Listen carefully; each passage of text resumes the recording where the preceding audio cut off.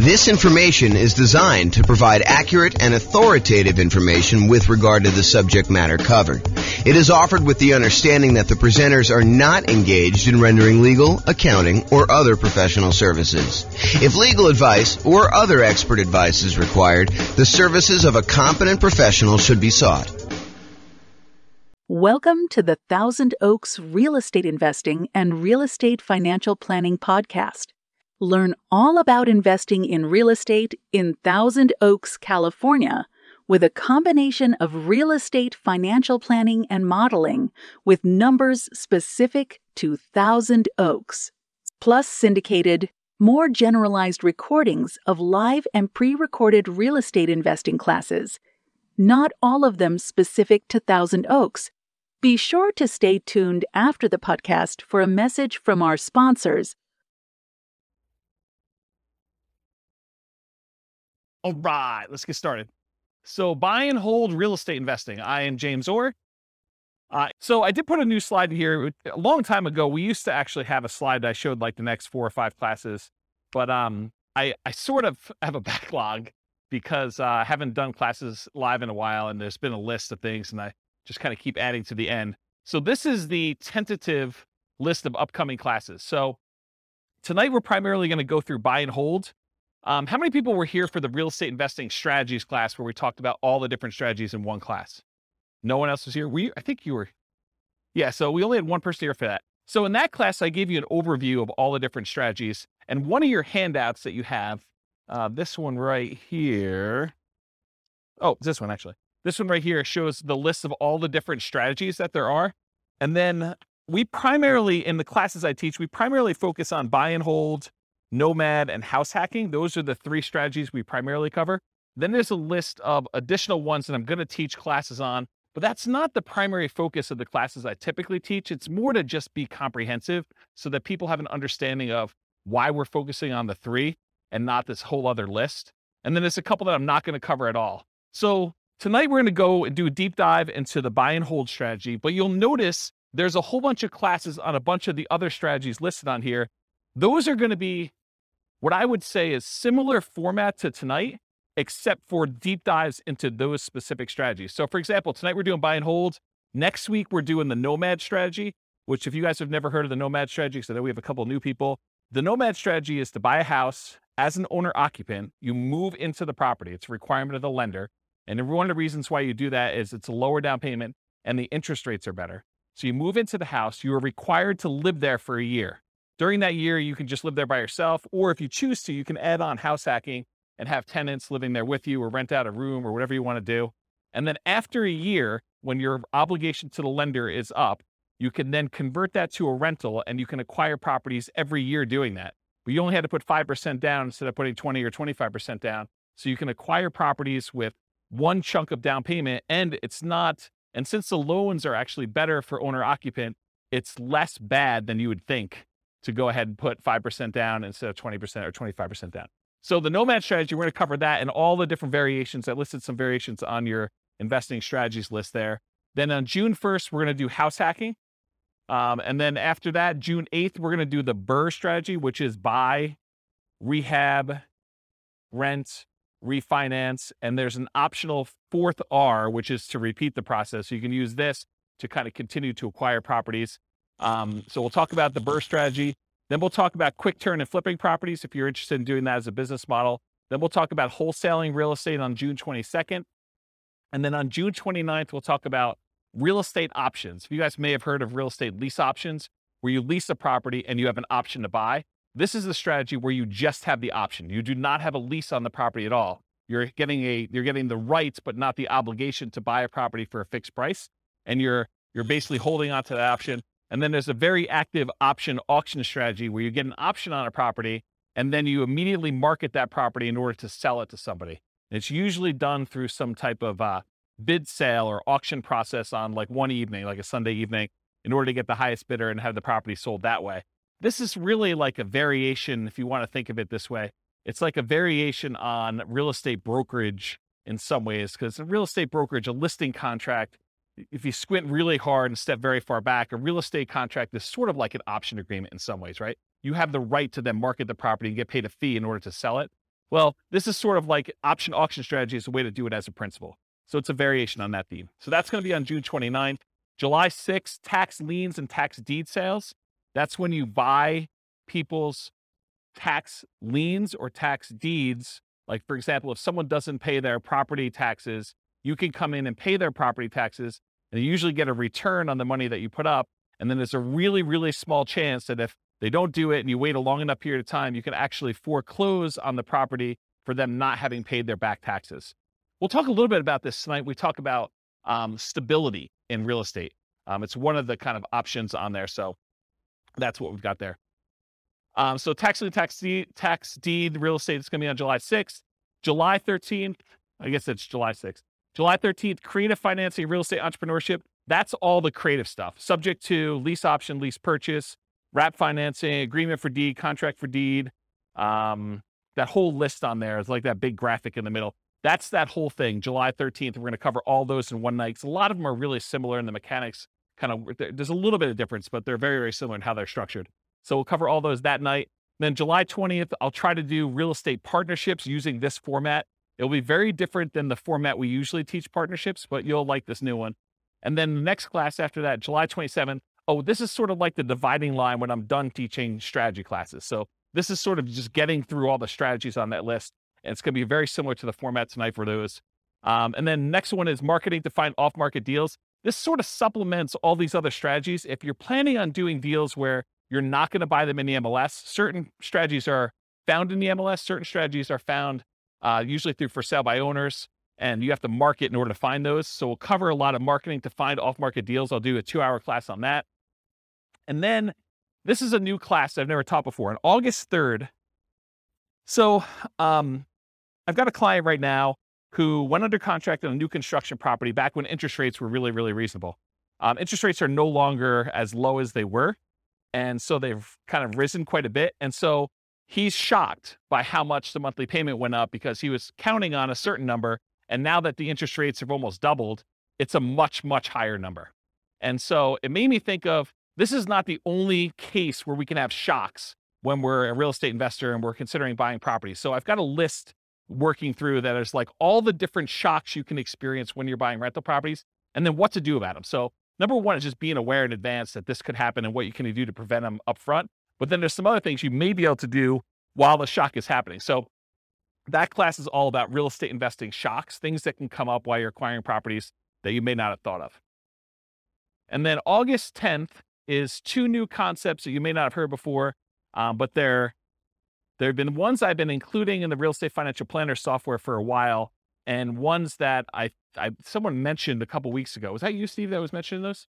Yeah. So there's these 2 concepts. One is cash flow resiliency, and the other one is equity resiliency. So cash flow resiliency, the basic idea is how much can your rent on a property drop before you have negative cash flow? So how resilient is the cash flow you have on your rental properties, on your whole portfolio? You can do it on a single property, but it's much more meaningful on the whole portfolio. And then equity resiliency is how resilient are you in your portfolio with equity when you have prices drop? And so there's different ways you can kind of like finance your portfolio or structure your portfolio where your whole portfolio is more resilient, and there's ways you can structure it where it's less resilient. So we'll go over a lot of different examples and talk about that on August 10th. And then on August 17th, overcoming hurdles for real estate investors. So there are several things that will limit your ability to acquire properties. You know, the most common ones I think a lot of people think of is down payments. I don't have enough down payment in order to acquire properties, or I can't qualify for loans for some reason. So I'm going to go over all the different hurdles that real estate investors have. We'll cover all those in that particular class. And then on August 24th, real estate investing Rubicons. So if you're familiar with history, I think it was Julius Caesar who was crossing the Rubicon, a river somewhere in, I don't know, another country. And so the idea, though, is it's sort of like a marker where you've made progress and you, in theory at least, don't ever go back on that. And so there are a couple different things when you think about real estate investing that you need to get to a point where you've grown to a certain situation. So I've called them sort of like Rubicons, where you've gotten to the point where you now have good enough credit so you can qualify for loans. You've gotten to the point where you have enough down payments, or you've gotten to the point where you're good at property management. So I'm going to give you a list of the different Rubicons that there are. I'm trying to hire a graphic artist to do like a big 11 by 17 sort of treasure chest looking map that has all the different Rubicons that you would list out. And then you can go ahead and mark off when you've crossed those to kind of visualize where you are in the process of achieving your goal for real estate investing. So that is the list of upcoming classes. Is that interesting to anybody? Okay, those look good. All right, good. Is there anything I'm missing on there that you guys are like, hey, how come you're not teaching a class on blank? Anyone? All right, good. Guess I got them all.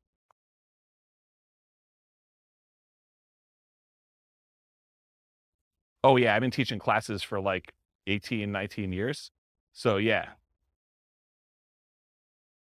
You missed some classes. We did a market stats class last week. So you missed the whole class on market stats. I didn't record it. You missed a class on all the different real estate investing strategies. It was like a big overview class. Then before that, I did a class on, I think I did the deal analysis spreadsheet class where I walked you through what all the fields were and how those fields worked out. Did I do any other live ones? That was it, right? I think those are the live ones that I've done since I came back. And then I think earlier this year, I did one on real estate, financial independence, retire early budget spreadsheet, where you can actually calculate out your minimum target monthly income for retirement and your ideal target monthly income for retirement. So I have classes on that. And then I released a brand new spreadsheet for deal analysis, which you'll see part of it on there too. So, but yeah, there's a whole bunch of classes. I think we have close to 200 class recordings posted on the website. So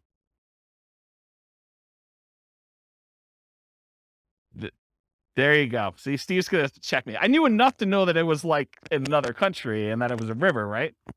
Was it Julius Caesar? There you go. See, I know just a little tiny bit about history to keep me dangerous. All right. All right, so buy and hold real estate investing. As I said, I'm James Orr.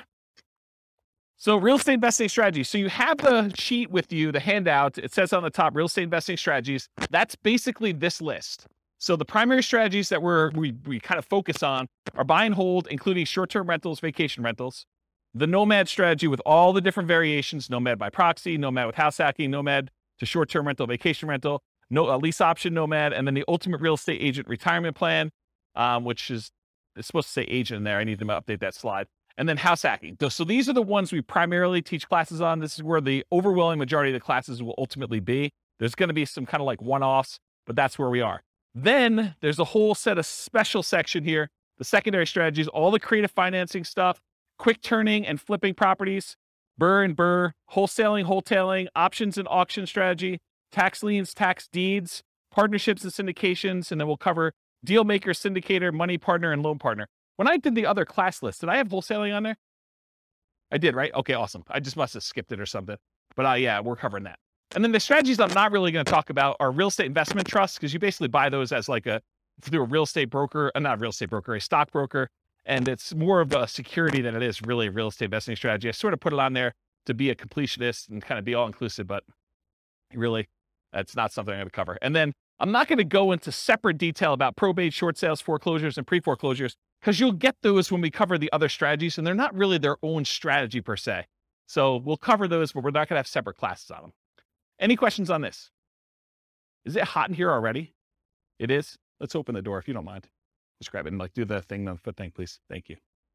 All right, cool. So exceptions. So one of the things I'm going to go over tonight is this worksheet right here. And this worksheet is what I call the real estate investing strategy profile. If you think about it, when you're kind of determining, hey, I want to do this particular strategy or this particular strategy, we want to think about all the different characteristics of that particular strategy. And so what I tried to do is I thought about all the different dimensions you could measure or think about or consider a different strategy with. And I listed them all out with the most common kind of characteristics that you can have. And so you're going to go through this tonight with your pen, and we're going to do this for the buy and hold real estate investing. And then you're going to be able to do that. Now, when we go through this, I'm going to tell you how I think about buy and hold real estate investing, but you're going to say to me, James, what about this? What about when you do buy and hold, but you do it this way? Yes, there are probably more obscure examples where you can kind of structure these, and there's kind of like slight different variations and stuff like that.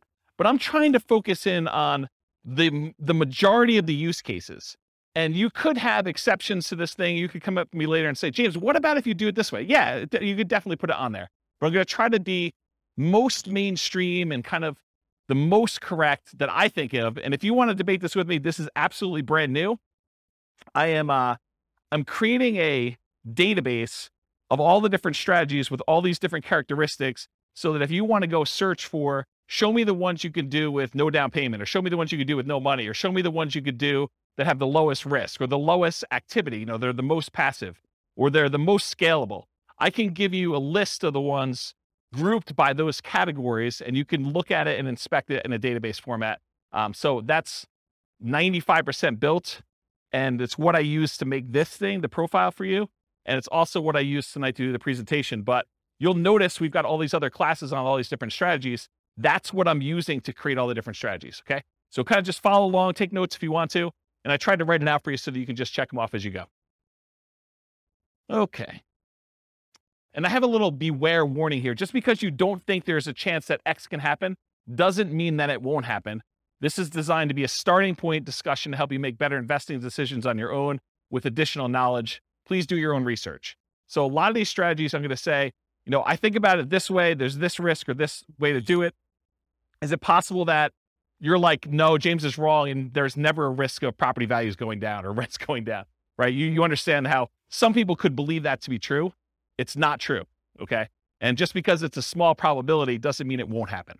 All right, so buy and hold variations. So when I talk about buy and hold, what I'm really focusing on is traditional buy and hold, where you put a down payment on a property, usually 15% with PMI, 20% is the most common one, or 25% down. You can put more down. You can go all the way up to paying full cash for the property. I'm usually focusing on single family homes, duplexes, triplexes, fourplexes, and then it also includes all the apartment stuff, all the commercial buildings, 5 units and up. So that's all just traditional buy and hold in my mind. In addition to that, I group in short-term rentals, vacation rentals, because you're buying the property and you're holding it. It's just you happen to be, instead of renting it to a long-term tenant, you happen to be renting it by the night or by the week or by the weekend. And so I include that as a short-term rental or vacation rental in this model. Now, is it a stretch to think about buy and hold as, I'm going to buy a building and I'm going to do assisted living, or I'm going to buy a building and I'm going to offer a specific service? It sort of gets on the edge of, okay, you're doing a business, you're doing an assisted living business, but you also just happen to be buying real estate. So you could say, okay, I'm doing, storage units. Storage units, I guess, is buy and hold, but it's not really what I traditionally think of. So could you kind of classify it as buy and hold? Yes. Is it really a separate business of like having storage units and running a storage unit business, or having assisted living and doing that, or buying an office building for your practice, or, land in order to run your business off of? Yeah, I mean, you could do all those too, but I'm really thinking of it more in the traditional sense of single family homes through fourplex, and then multifamily properties, apartments, and greater. Does that make sense, everybody? Okay, cool. And this is intended to be, interactive. So feel free to interrupt. Please do use the microphone so your question gets on the mic, though. Just raise your hand. I'll bring you the mic, or someone else will bring you the mic. Any questions on this one? Cool. All right. So one of the ways I kind of classify different strategies is this a real estate investing strategy, or is this a real estate entrepreneurship strategy? And the way I kind of classify those is, with a real estate investing strategy, you're primarily taking money, deploying it, putting it into an investment, investing in something with the expectation of getting a return on your money. That's real estate investing to me. There's another way to look at this where you're out there doing work, you're doing labor. Maybe you have some money in the deal, but you're primarily working a job in order to create money, to create value in some way. That's more like house flipping, where, yeah, you have a little bit of money invested in the deal, but you're really not looking to get a return on that money. You're really looking, I'm going to go put labor in and do that. So is buy and hold real estate investing more real estate investing, where you're putting in money and you're expecting to get a return? Or is it more like entrepreneurship, where you're actually going out there and doing work and trying to make money from the work? What do you think? The first option, real estate investing, right? So with real estate entrepreneurship, real estate investing, are you primarily investing money with the hope of getting a return on that money, or time, in many cases some money, to get a return on your time? For buy and hold, most folks are typically investing money with the hope of getting a return on that money. Short-term rentals sort of takes one step more toward entrepreneurship, because in most cases, with short-term rentals, you're doing more labor than you are with putting a tenant in a property and leaving them for a year or more. Does that make sense, everybody? But it's still primarily real estate investing. You're deploying money and you're expecting to get a return on that money. Okay. So that's on your list. So you can start on your list. Just kind of check it off. All right, so money required. So typically when we do buy and hold real estate investing, we're going to go in and we're going to get traditional financing from a bank. You're going to go select a property. You're going to want to acquire that property. And so you're going to go to a lender and you're going to get, in most cases, traditional financing, conventional financing. There are 15% down, 20% down, 25% down, and more type loans for these properties. You can buy them with cash, or you can put a down payment and actually get financing on them. So on this other sheet here, where we do loan type mortgage insurance comparisons, there's a whole bunch of different loans. And I tried to highlight the ones we were primarily talking about today, where the interest rates are. So you can see a little grayed out area on there. And that basically shows you the different financing options and what the rates were as of yesterday. Now, this is not like a rate quote for you. So please don't tell me you're going to go to your lender and say, James told me I could get 6.5% on this loan, so I want 6.5%. It is not a guaranteed rate. I'm not offering you financing. This is sort of like a snapshot in time. I called up the lender that I like to personally use, and I asked him what the rates were yesterday, and we walked through this worksheet. Just out of curiosity too, would you guys prefer that I make this a editable Excel worksheet version for you so that you could actually use it to kind of do your own comparisons? Would that be helpful to anybody? Or do you just like it when I give it to you in class? Anyone want me to create one that you could fill in? No one. Well, glad I didn't do that work then. That's awesome. Okay. So on that worksheet though,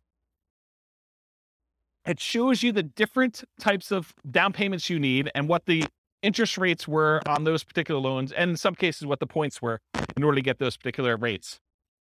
So typically when we're doing buy and hold, 15 to 25% down, you also need reserves. It would, and I know I'm sensitive every time I do this, but you would be stupid to invest in real estate without reserves.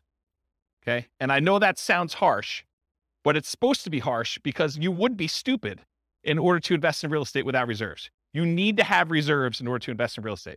Things happen that you're not going to expect. You need to have reserves. Okay? So even if you find a no down payment deal, is that nothing, no money required deal? No. In the overwhelming majority of cases, it's not. There are very few strategies that are no down payment and no other money required.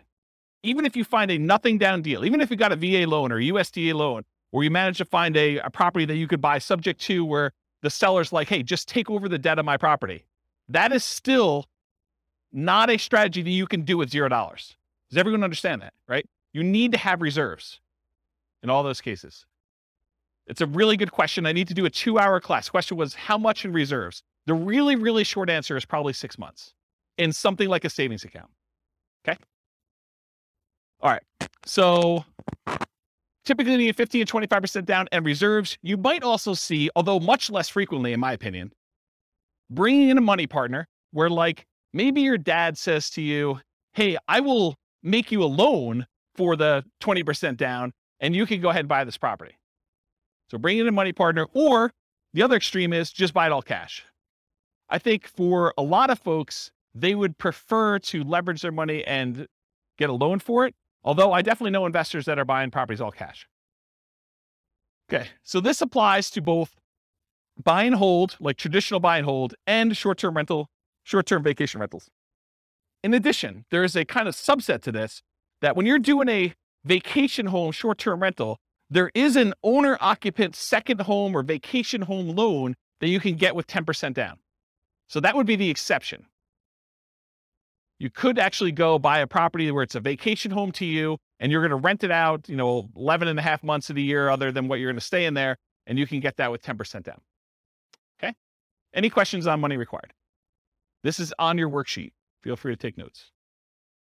I see you that are not taking notes. What are you thinking? Do you have perfect memories? You can remember all this stuff?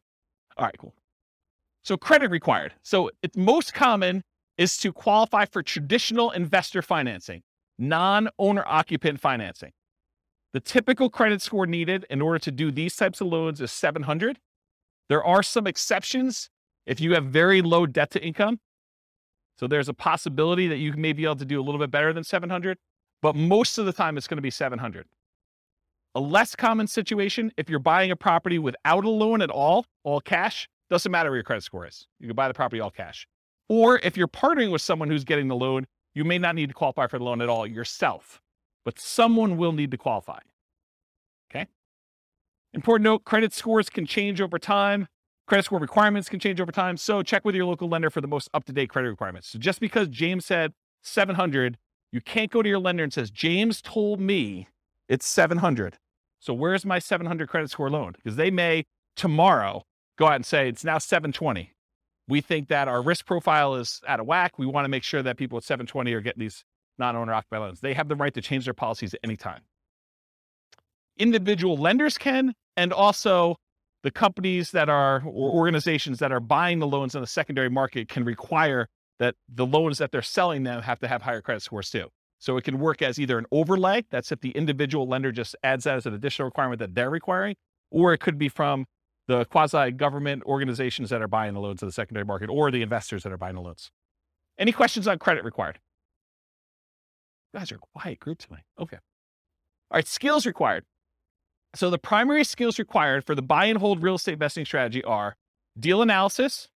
You need to be able to analyze deals to determine what kind of deals they are, whether they cash flow, whether they make sense to buy, how 2 different properties compare, or how 10 different properties compare that you're considering. Actually finding the cash flowing deals, searching them out in the MLS, going to look at them, evaluating them. Acquisition financing, being able to get the loans that you need, those 15% down, 20% down, 25% down loans, and then property management skills. And by property management skills, I mean one of 2 different things. Either you need to be really good at managing properties yourself, or you need to be able to hire a property manager and manage your property manager when they do it. So one of those 2. And then in addition, if you're doing short-term rentals, the skills for doing short-term rentals are slightly different than the skills for doing long-term property management. I don't do short-term rentals, but I know it's different. Any questions on skills required? Cool. Stability. Stability is an interesting one that I think most people have not heard of. I actually learned about this. There's a guy whose name escapes me right now, but he does the Farnham Street blogs. Anyone know the Farnham Street blogs guy's name? I don't remember. But he basically came out with a blog post. This is probably a couple months ago now. And it wasn't specific to real estate investing, but I immediately said, this applies to real estate investing. So we have this concept of stability. Something is passively stable is if you don't do anything, nothing will happen to it. It'll just sort of naturally work itself out. But something is actively stable if you need to be actively doing something in order to keep that thing from killing you or making you lose money or hurting you in some way. And so he separates things into passive stability and active stability. Real estate in general is actively stable. You can't just buy a property, even the vacant land, and just let it sit. If you don't do anything to your vacant land, you will lose that vacant land eventually because you have to pay taxes on it. So you have to, by the even most extreme example of, I buy vacant land, I don't do anything, you will lose that property if you don't pay taxes on it. Okay? Now, as you move down the spectrum, if you are doing fix and flips, it is very active. If you don't actually do something with your fix and flip, you'll lose the property. In most cases, if you're doing a hard money loan, to the lender. Lender's going to come in after 6 months or a year, and they're going to take the property. So it's very active in that way. But even buy and hold, I would say, is an active stability. If you don't do something with your property, if you don't put tenants in there or manage your property manager, pay your taxes, pay your mortgage on it, pay your insurance, do all these things that you need to do, you will lose the property. And so I kind of started measuring real estate strategies on this spectrum of how active they are or how passive they are on the stability scale. And so buy and hold is actively stable. Short-term vacation rentals is a little bit more actively stable, in my opinion. In general, real estate investing is actively stable. However, some strategies and choices are more active than others. I'll give you another couple examples. Amortizing mortgages versus balloons and interest-only loans. If you get an amortizing loan, a loan that if you make all the payments for whatever time period, 15 years or 30 years, it will pay itself off. That is less active than if you get an interest-only loan that has a balloon, or you have, well, let's just use interest-only loan. So if you have an interest-only loan, at the end of the period of time, you still owe that amount on it. If you don't do anything with it, they're going to foreclose. So it's more active in that way. The other one actually gets paid off. What about buy and hold versus fix and flips? I think we talked about, or lease options. If you don't put tenant buyers in those properties and kind of keep on them and help them buy the property, or if they don't buy the property, replace that with another tenant buyer who could possibly buy the property, you're gonna lose the property or you're gonna lose money. Funding retirement via cash flow versus appreciation, debt pay down. So in retirement, one of the strategies, we did a whole class on this. I think it was called cash flow versus appreciation, where I had two different kind of like avatars, and one of them was going to one of them was in a market, a real estate market that had more cash flowing properties. Another one was in a real estate market that didn't have very good cash flow, but it was highly appreciating. And so they were going to, kind of see if they could fund retirement by through the cash flow on the properties or fund retirement by using the equity they had in their property from appreciation. Well, funding your retirement via cash flow is more passive, still actively passive, but it's more passive than it is actually trying to do this with appreciation and debt pay down. Because with the appreciation debt pay down, you have to do stuff. You have to either sell properties, we have to do cash out refinances, we have to do stuff in order to get at the money in the property. It's hard to access that. Okay, those are examples. Any questions on this concept? Does that make sense? All right, cool. Scalability. So did anyone listen to the class I did on Real Estate Investor Fire, where I had this slide? But it was a different version of that. It wasn't the class where you guys yelled fire at me. It was the one I did on a webinar. And I talked about all the different stages of fire and the phases of fire. And I broke that out. So this is a slide from that whole class. I'll try to cover it very quickly. But the idea is that there are certain strategies that will get you to certain dollar amounts. So if you think about real estate investing is remarkably good at getting you to about and this is one of those things where there's lots of exceptions and people could argue with me, but about that deca-millionaire level, okay? Really easy to get you to $1 million net worth, relatively easy to get you to this deca-millionaire kind of thing. But if you want to become a 100 millionaire or greater, real estate becomes a lot harder to get you there, okay? Partially because you're limited in the number of loans and the types of loans you can do unless you have exceptional income and exceptional assets to begin with. So it becomes a harder strategy to do that. And what this chart shows, I'll kind of jump ahead to show you what it is, but this breaks down the net worth and like what percentage of it they have in stuff like other assets, mutual funds, stocks, fixed income, managed assets, and real estate is one of them. So it shows you the percentage of their overall asset base that they have broken out by how much net worth they have. And so when you have a 10K net worth, not a lot of people have much real estate at all because 10K is pretty low. But for the 100K net worth, they have a pretty decent sized real estate equity. And then up to this 1 million thing, real estate becomes a relatively significant percentage of that, of their net worth. And then getting up to this 10 million, real estate becomes a pretty significant thing. But then you'll notice over time, real estate actually declines. The amount of real estate that you have as a percentage of your net worth actually goes down. And so when you think about scalability, certain strategies are much more likely to get you to the point where you are scalable. So for example, let's think about this as an example. Is it easier to get to a $1 billion net worth running a flipping business where you're trying to buy properties, flip them, and make money? Are you going to become a billionaire doing that? What do you think? Probably not. Do you think let's even use 10 million. Are you going to get to a $10 million net worth flipping properties and making $25,000, $30,000 a flip? It's going to be hard to get there. Would it be easier to get there if you were buying rental properties, buying $400,000, $500,000 rental properties and acquiring a bunch of those and letting them pay off over time, letting the whole asset base appreciate, letting your loans get paid down if you have loans, getting cash flow on those properties and reinvesting it and acquiring more rentals? Are you more likely to get to a $1 million or $10 million net worth doing that than just doing jobs where you're flipping properties and making $25,000 or $30,000 a pop? Can you see how certain strategies are more scalable than others to get to certain levels? Does that make sense? Okay. So in my opinion, the buy and hold real estate investing strategy tends to be one of the better scaling real estate investing strategies that there are. Of all the different ones we're going to cover, especially the ones that are much more active, where they're more entrepreneurial, buying properties and using it as a wealth building tool is a relatively good one. But even that has limitations. It's really, if you're doing buy and hold, you're much less likely to get there to get to like this 100 million or, billionaire type status if you're doing that. So it's scalable to a point. Really, really good at getting 1 million to 10 million, in my opinion. Okay. Any questions on this? There's another like 10 minutes on this particular chart in that other class, which maybe I'll put a note in the show notes or something for the recording. Okay, risk exposure. So another way we want to measure real estate investing strategies is think about how risky they are. And one of the things I like to think about when I think about risk are, what are the risks of doing this particular strategy? So for buy and hold real estate investing, I consider this sort of like a medium risk real estate investing strategy compared to some other ones. There's ones that are much lower risk. There are ones that are much higher. So what risk do you have when you do buy and hold real estate investing? Well, when you buy a property and you're holding it for the long term, you have a risk that prices will decline during your ownership, right? Property values can go down. Property values can go down while you're acquiring properties. So the first ones you buy may have negative equity, or if you've got them free and clear, you may have lost money on them. Okay.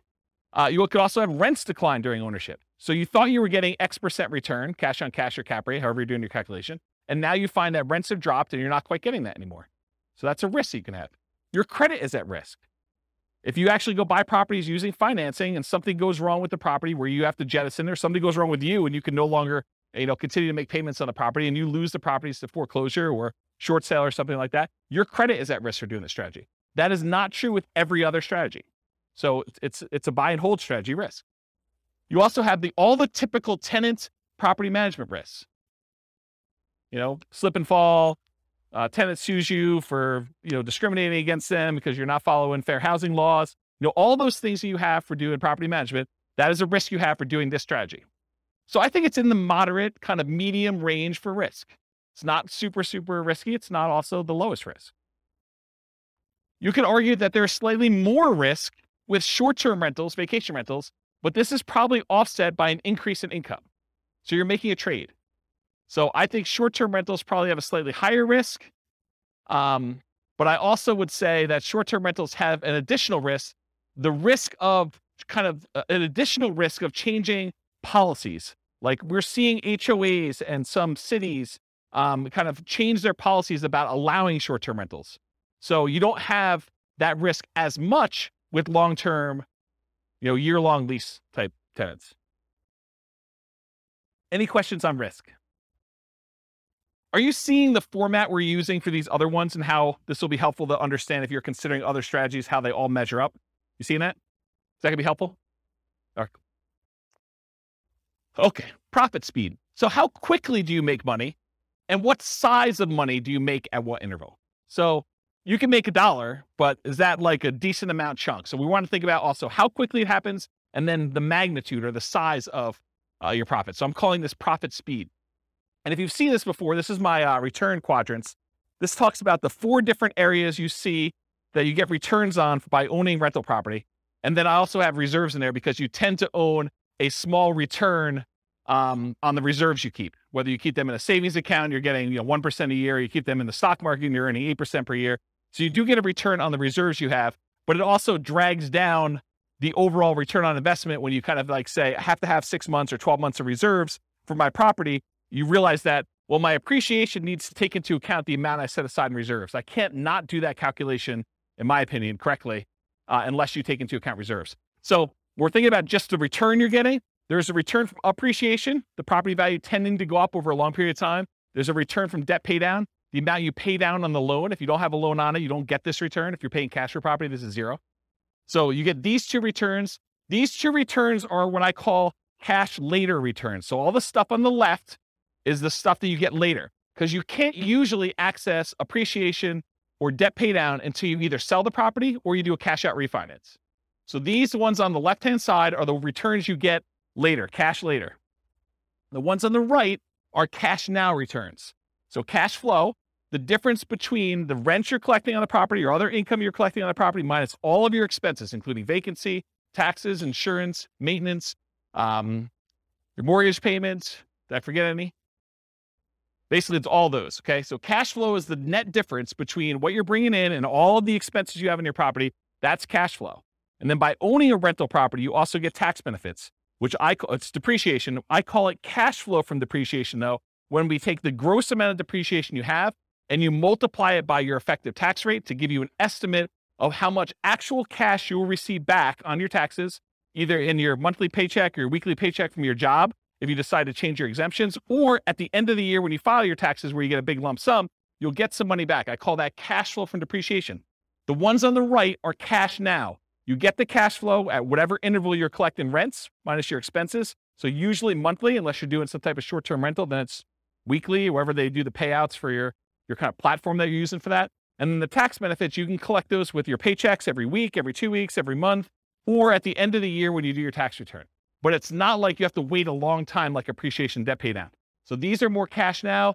These are cash later. When you have regular buy and hold rental properties, you tend not to get these short-term, but these tend to be the bigger numbers. Your appreciation on a property tends to be larger than your cash flow, just in general. It's not always that way. And then your debt pay down tends to increase over time. As you pay down a 30-year mortgage, it just gets larger over time, but it tends to be a bigger number too. Then your cash flow, although as interest rates rise, this gets smaller. I want to point that out.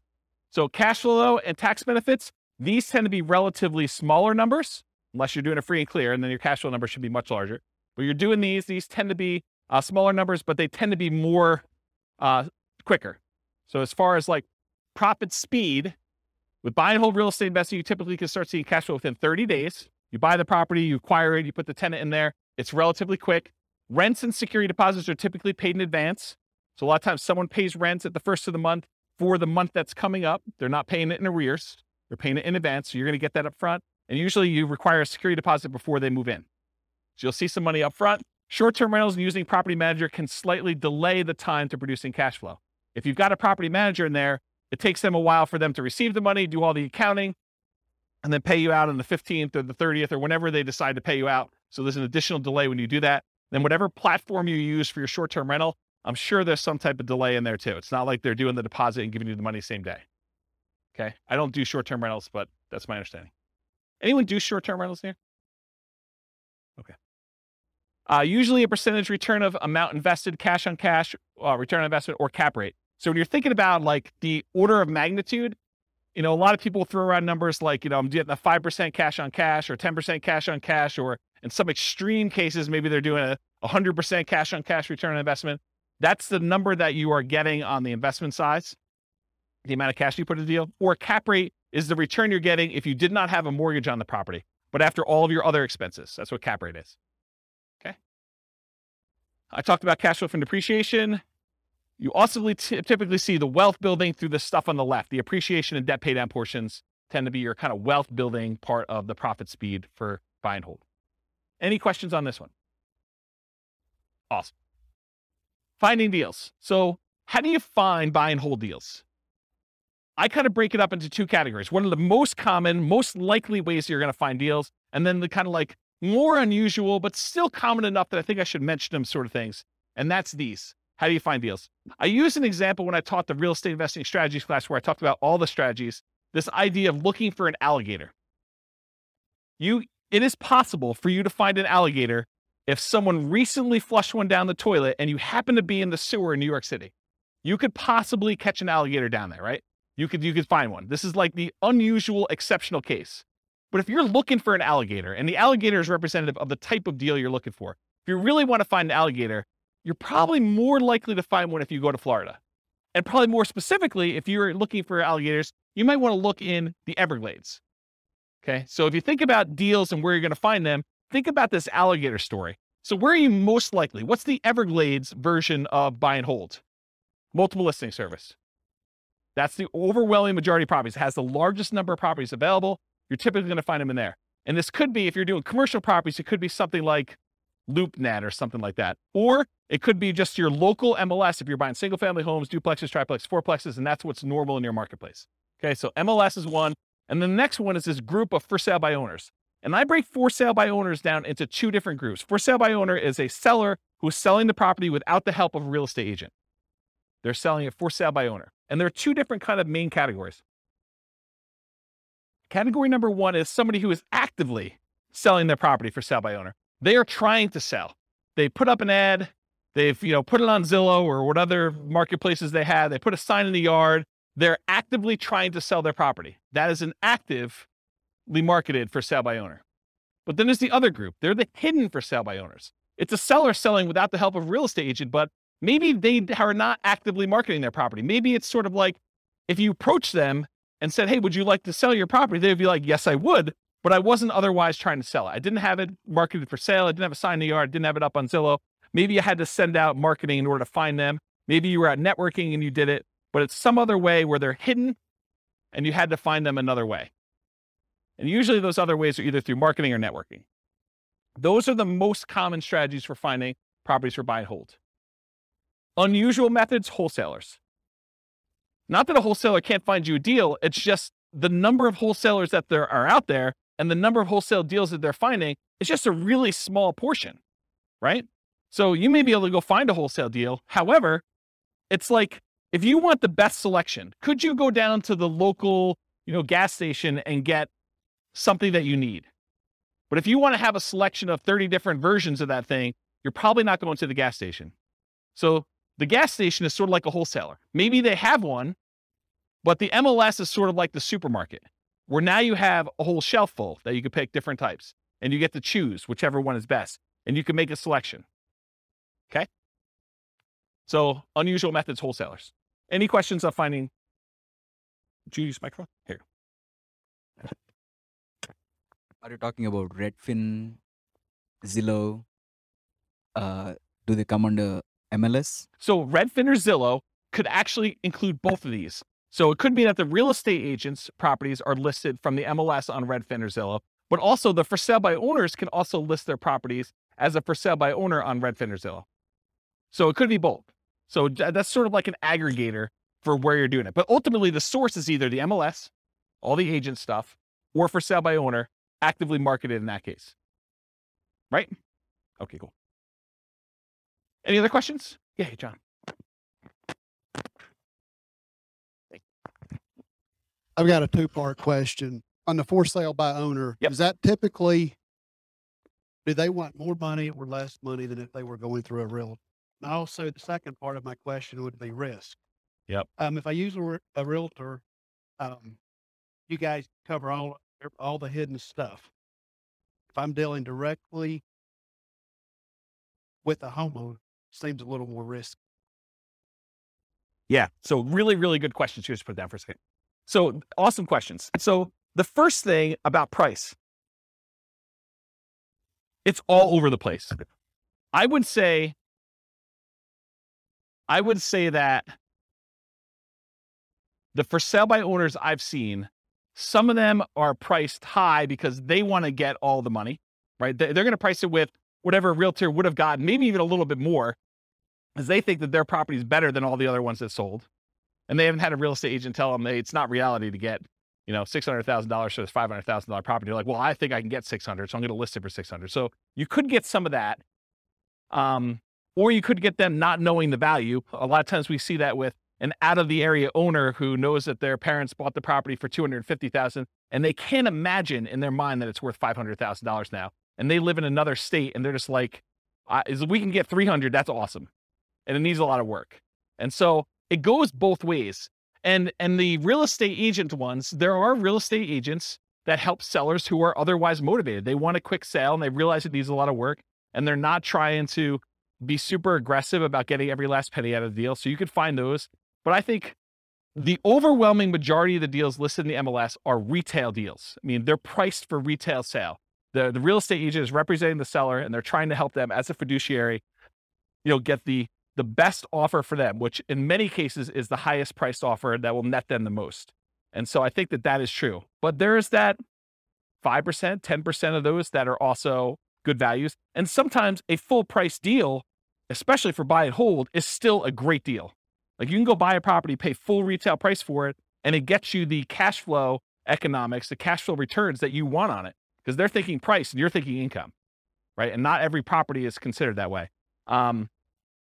And you're right, I think about the risk too. I think real estate agent can mitigate your risk in a couple ways. Number one, through knowledge about like how to do stuff correctly and all that other stuff. But then there's also an additional insurance layer in there too, because most real estate agents in most states, and I'm aware of, at least in Colorado, I know this is true, they're required to have errors and omissions insurance to kind of protect you in case they do something stupid and screw up, right?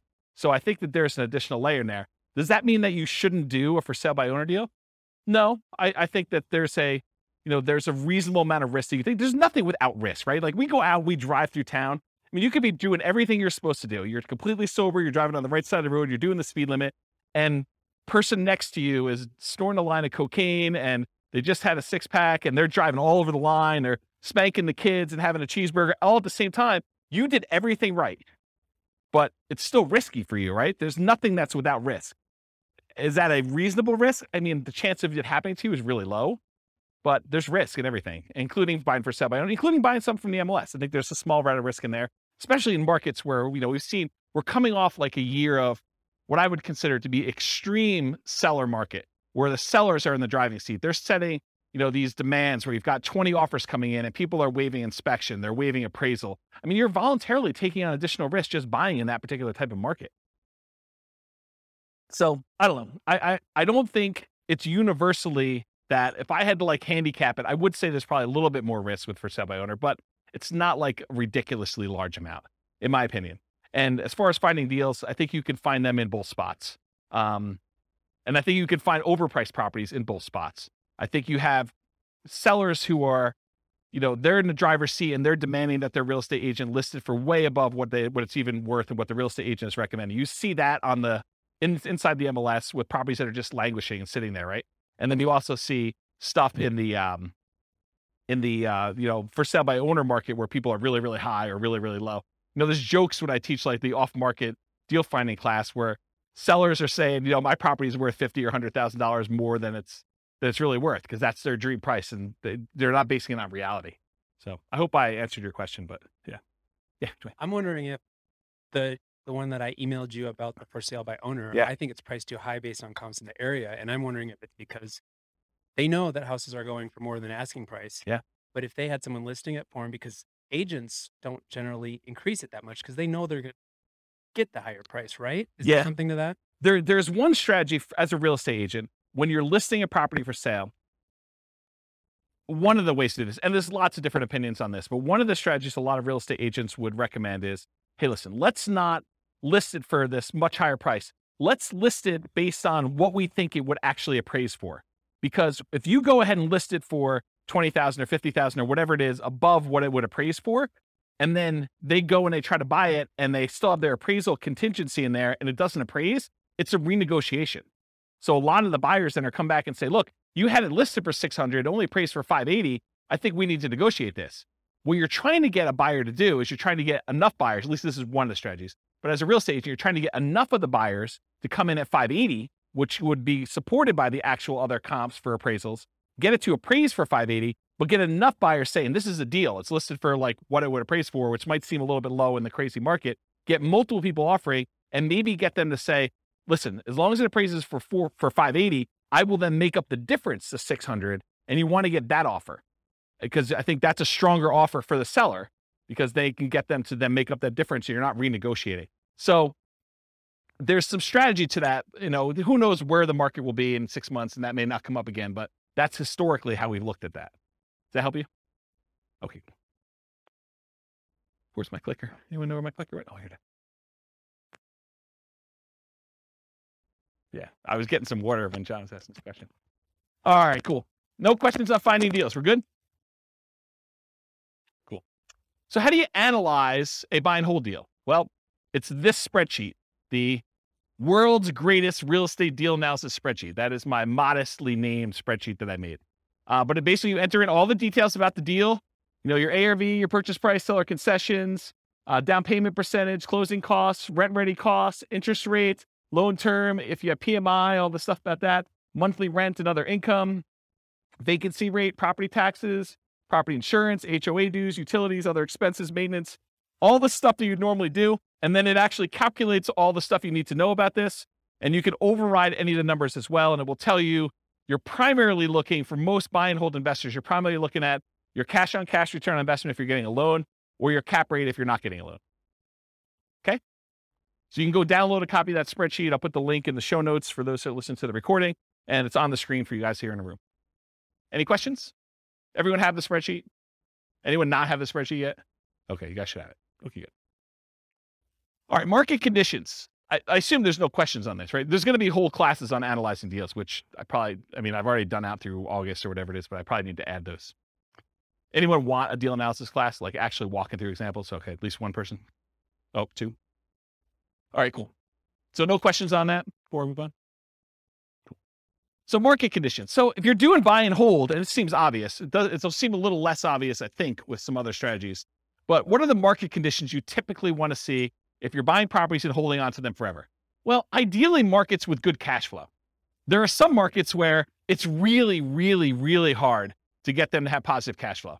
I mean, they're like $1 million properties that might be renting for $2,000 a month. It's really hard to make the economics work on this. Okay. So you want a market ideally that has good economics with cash flow, and markets where you have strong appreciation and strong rent appreciation, where the property values are going up and rents are going up. You don't want to be buying in a market where there's a mass exodus and it's causing a glut of houses on the market and people are chasing the price to the bottom just to get theirs sold before all the other ones get sold. And so the prices are dropping. And maybe there's so many houses for rent that the rent prices are doing the similar thing where they're trying to get lower and lower rent just to get them occupied, because better to get $600 a month than zero. Okay. So ideally you want a market that has a lot of demand, where prices are going up and rents are going up, because that's really where you get your long-term wealth building from with buy and hold. Then you also want cash flow. Market challenges, markets with significant negative cash flow with reasonable down payments.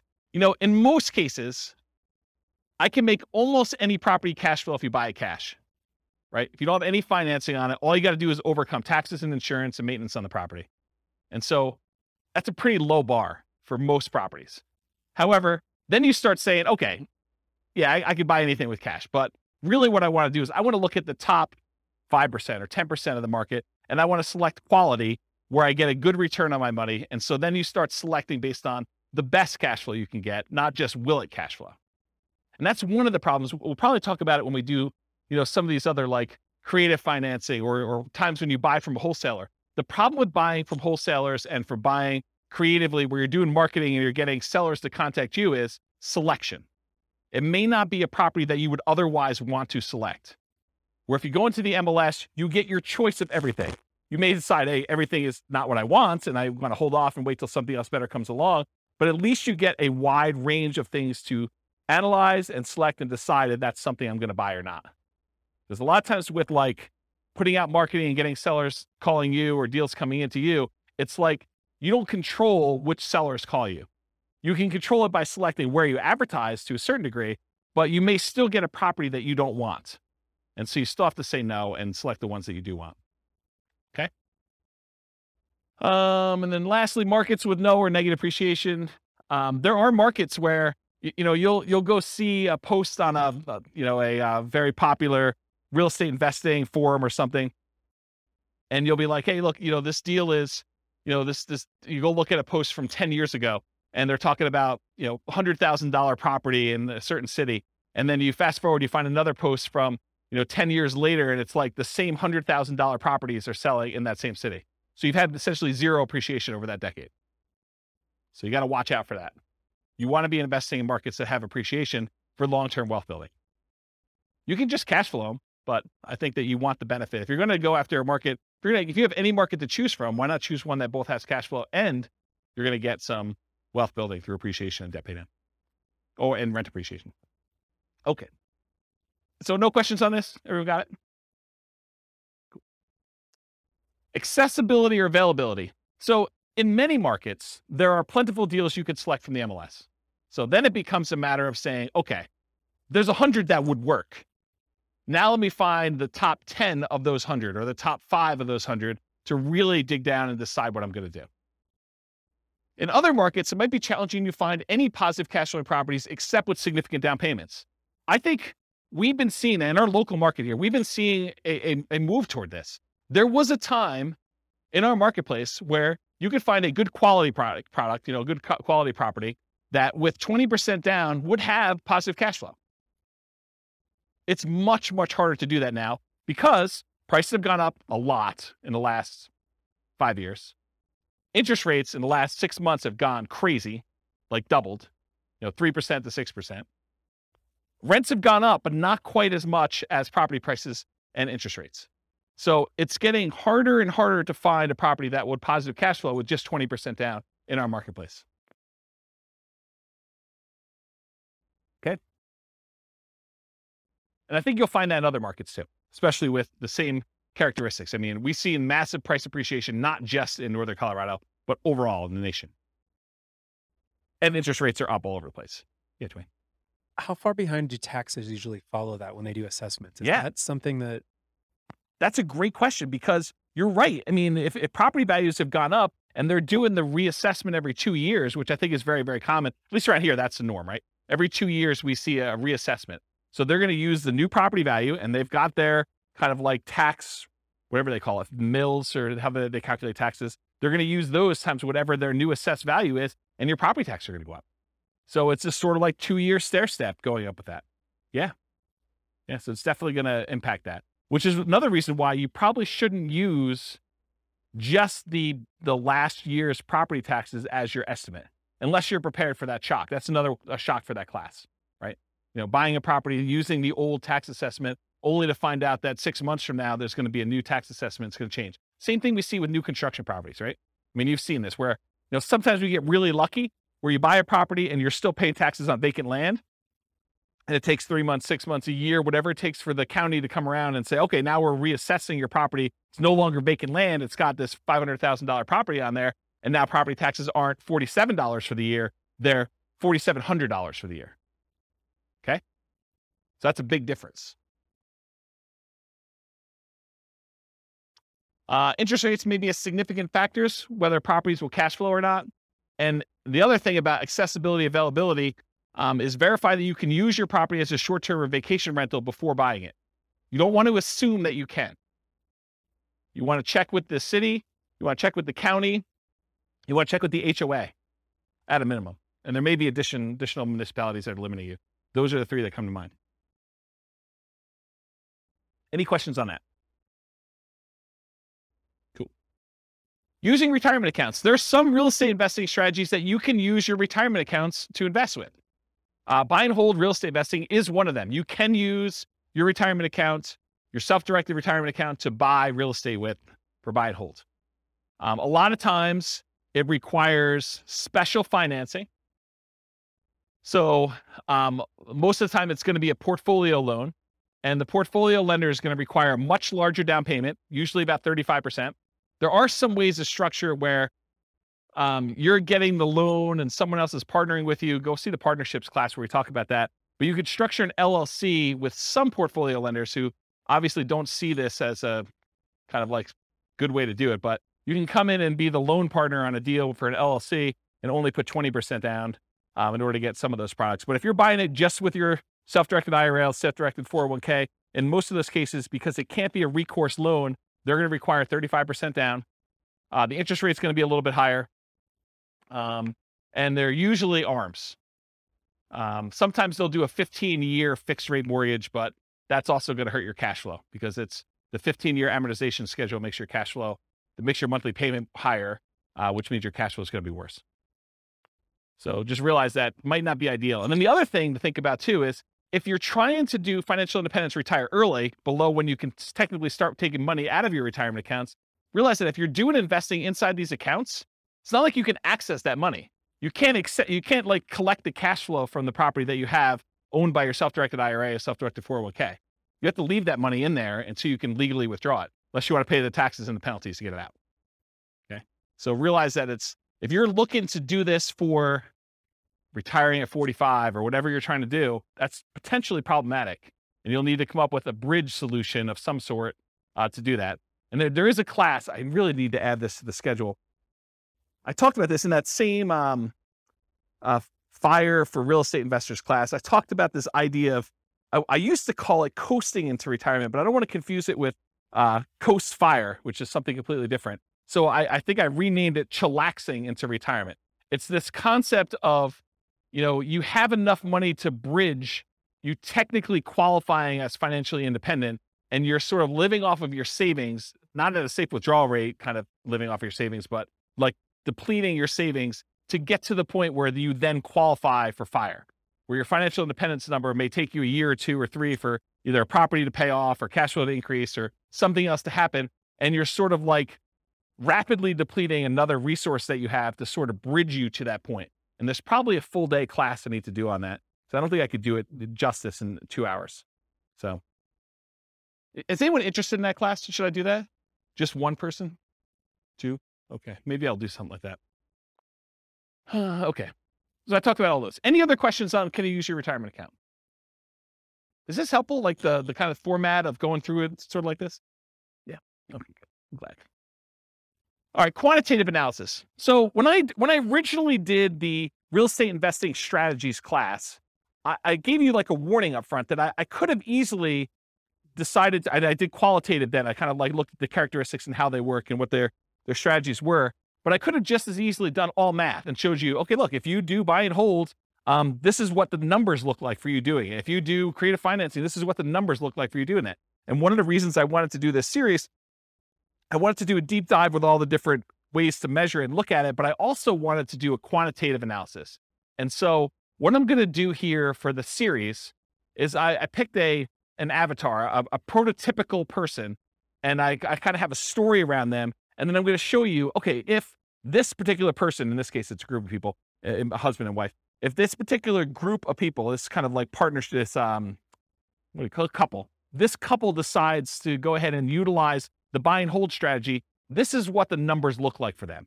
And I'm not going to go into crazy detail where I, drill into this is what cash flow looks like, this is what their net worth looks like.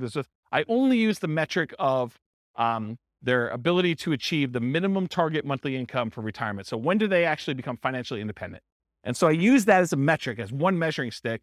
And as we do today with a couple variations and creative financing and subject to lease options and wholesaling, I will show you how doing that strategy actually gets them to FI or not and how long it takes them. So that you can see relative sizes of how quick. If you're going to do, fix and flips or whatever it is, how quickly does that get you to the point where you're going to be financially independent? Does that make sense? Okay. So that being said, how well does buy and hold perform toward achieving financial independence? So what I'm going to look at is 3 different scenarios, putting 15% down, and 15% down, it requires that you have private mortgage insurance. Private mortgage insurance is insurance that you pay as the buyer to protect the lender in case you default. So they say, look, I'd rather you put 20% down. However, if you really twist my arm, I will let you put 15% down, but it's more risky for me. So what I'm going to require is if I let you put 15% down, you need to pay this third party that if you then default, then they will make me whole for the difference. Okay. So you're paying as the buyer, a third party insurance company, a private mortgage insurance company to protect the lender for them being silly enough to let you do a loan for 15% down. Does that make sense? The way I worded it that way? Okay. So when you do 15% down, you're going to have PMI. And if you look on your worksheet, sorry, man, you got volunteered. I should have just taken a sheet, huh? So on your worksheet here, you'll see this 15% down column. And I show you the interest rates highlighted, but then a few columns down from that, it also tells you your monthly PMI or monthly MI for mortgage insurance. And so it shows you that the monthly MI is $150 a month for the 15% down one, and it's 0 for the 20% down and 25% down. You don't have mortgage insurance when you put 20% down or more. Okay? So 15% down with PMI, 20% down, 25% down. We're going to look at those scenarios of how quickly you can achieve financial independence using those. And I'm also going to do one with short-term rentals. Now, for short-term rentals, I assume that you can get significantly higher income by doing a short-term rental. Otherwise, why bother, right? It's more work. But if you can, you could get significantly more income, but there probably are some more expenses, right? There's like all those extra fees for the platform and marketing and maybe keeping the disposable goods like soaps and all that other stuff. So there are more expenses and the cleaning person and all that other stuff. So there are more expenses of running short-term rental, but there's also more income. But net, it's more, right? Like I think you wouldn't do it if the net was less.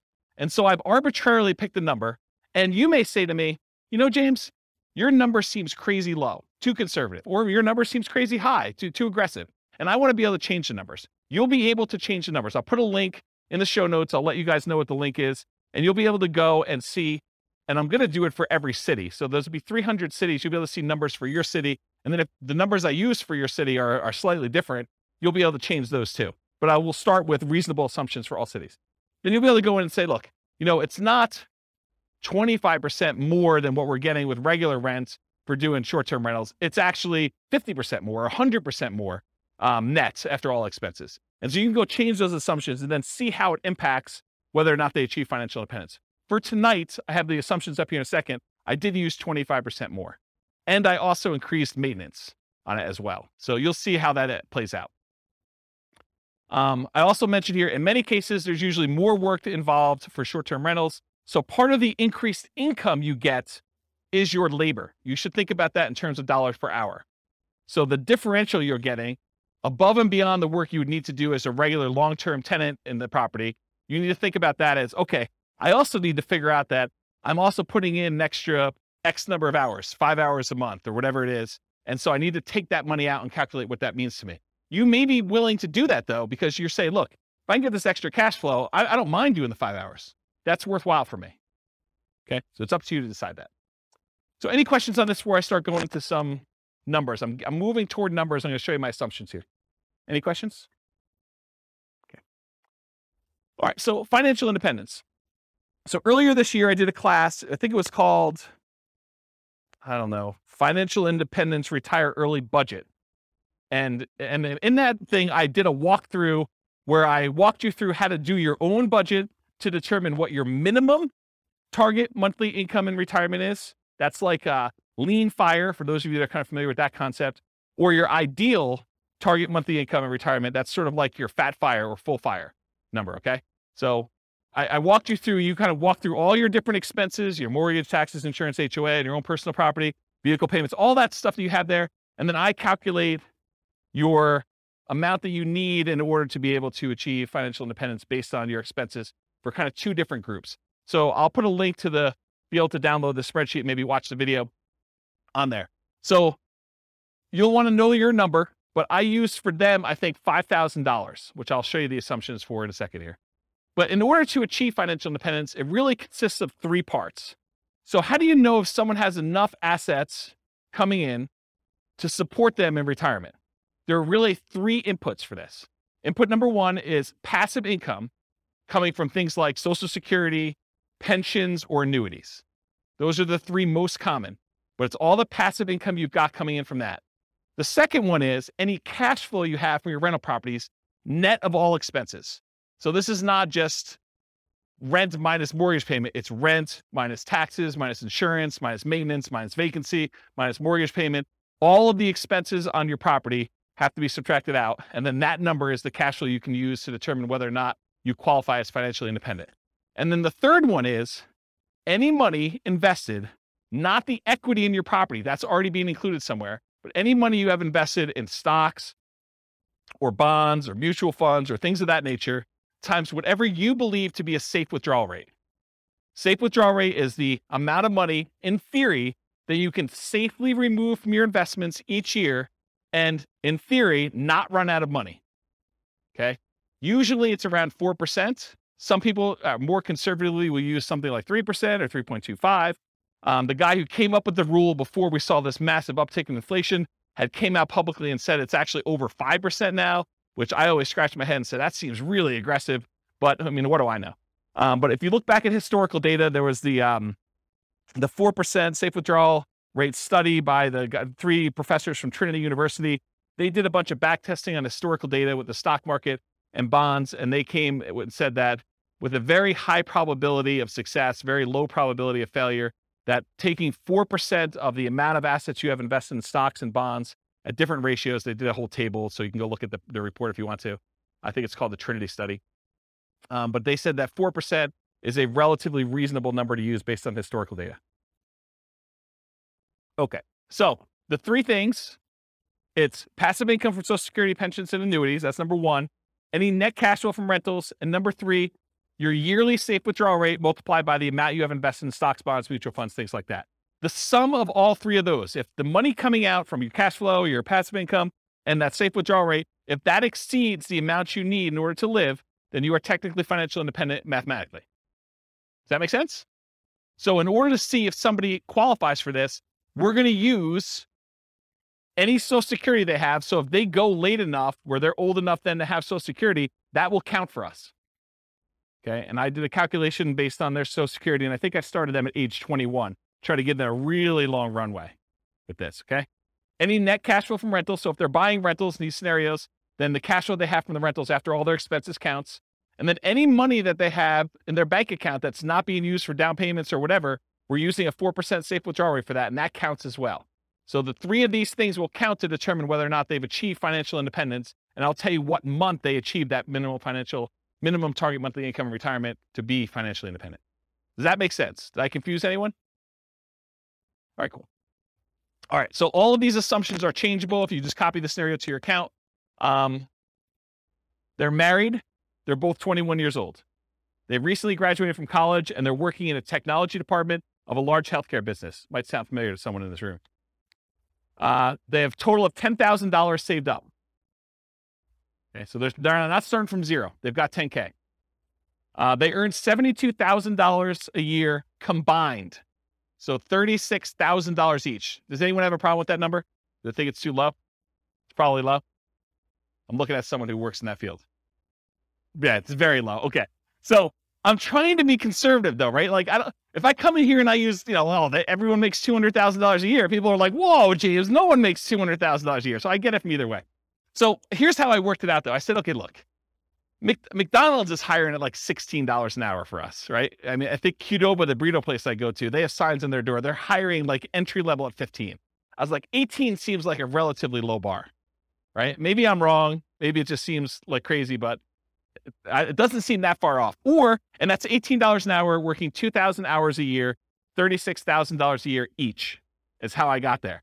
Or you could say, look, if they're really as motivated to achieve financial independence as you say they are, then 2,000 hours a year is like part-time work, in my opinion. I mean, there's other people they're going to be offended by that, right? I'm going to get hate mail, like, I can't work more than $2,000 a year. I mean, 2,000 hours, that's like the first 6 months of the year for me. I mean, I know there's some business owners in here that they're like, yeah, 2,000 hours. Yeah, that's easy, right? But I'm going to get hate mail, I'm sure. But I use 2,000 times $18 an hour to get $36,000 a year for each one. I think that's a reasonable number for a lot of folks. And so I'll try to use these same assumptions across all the different strategies to compare them. So you'll be able to see more of as close to an apples to apples comparison as you can be, knowing that you're comparing different things. Okay. This may be hard for you guys to believe. They're saving $1,000 a month before they buy any houses. Okay. So between the two of them, they're saving $12,000 a year on a $72,000 income. That's pretty aggressive, but they're motivated to achieve financial independence. In fact, I say that they're obsessed about achieving financial independence so they can retire early. They want to fire. They want to find their best path to financial independence together. They're both taking Social Security at age 67. That's what I modeled it at. And Social Security was estimated based on them working until the full age of 67. You guys all know that if you stop working earlier than 67, your amount of benefits actually goes down for Social Security though, right? You guys know that, right? Like if you don't put in enough, then you don't get the whole thing. It goes down. Okay. So I've assumed though, incorrectly, that they've worked till 67. So if they get to the point where Social Security kicked in and it matters to them, that will be a factor. But if it's before that, it really doesn't matter anyway, because they've then achieved financial independence without Social Security. Okay. Any questions on the changeable assumptions? Because you can go in and change these. You're like, hey, look, 72,000 a year is crazy, James. I don't know where you got the number from. Nothing? Okay. This is the worksheet you have, the loan types. I'm just pointing out that when they do the 15% down loan, I'm using 6.75%. That's what I got yesterday when I called my lender as the interest rate for a 15% down loan.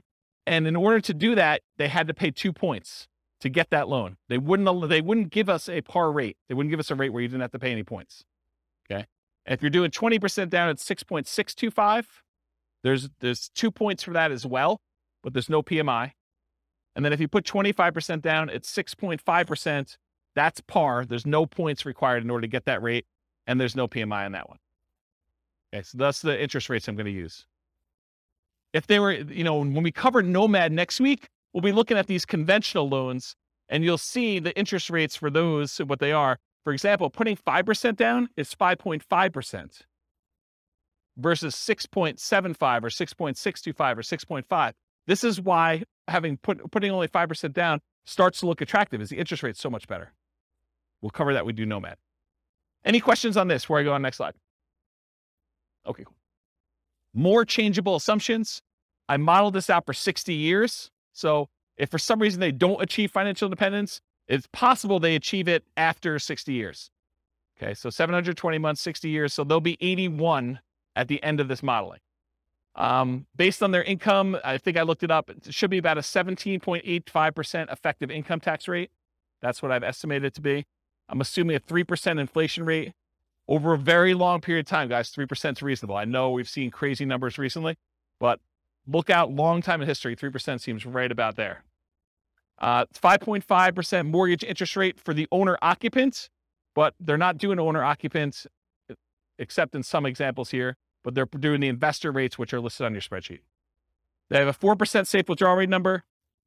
They have $5,000 minimum target monthly income in retirement. So they're trying to get to the point where they have $5,000 a month in passive income from those three sources in order to be considered financially independent. And I do adjust for inflation. So it's $5,000 today, but in the future, it may be $7,000 or $8,000 or $9,000, depending on what time it is. Okay. And why did I pick $5,000 when they're making $6,000 a month? Because they're saving $1,000. So I want them to be at the same level of lifestyle, not at the same income. So they're not saving $1,000 anymore. They're only saving nothing because they've already achieved financial independence. So we're trying to get them to the point where they replace their standard of living, what they're actually living on. And I've also said, hey, look, when do they get to the point where they can live a $10,000 a month lifestyle, which I don't even think I showed you numbers for that today, but I do run that math and show you when they're earning twice as much. Okay. Any questions on these changeable assumptions? You can change all these too. Okay. So for the property, what kind of property are they buying? So here's the assumptions for the property. It's going to be a $375,000 property value, and it goes up at a rate of 3% per year. So it's keeping pace with inflation. It's not going up faster than inflation. It's not going up slower than inflation. It's pretty neutral. We're going to do 3 different down payment scenarios. So I'm going to do a 15% down, a 20% down, a 25% down one, and I'll show you the results from each. With the 15% down, there's PMI. I told you that. 1% of the purchase price in closing costs when they purchase. So they're going to have some fees for getting the loan. In addition to that, for the 15% down and the 20% down loans, there are 2 additional points in order to get the loan.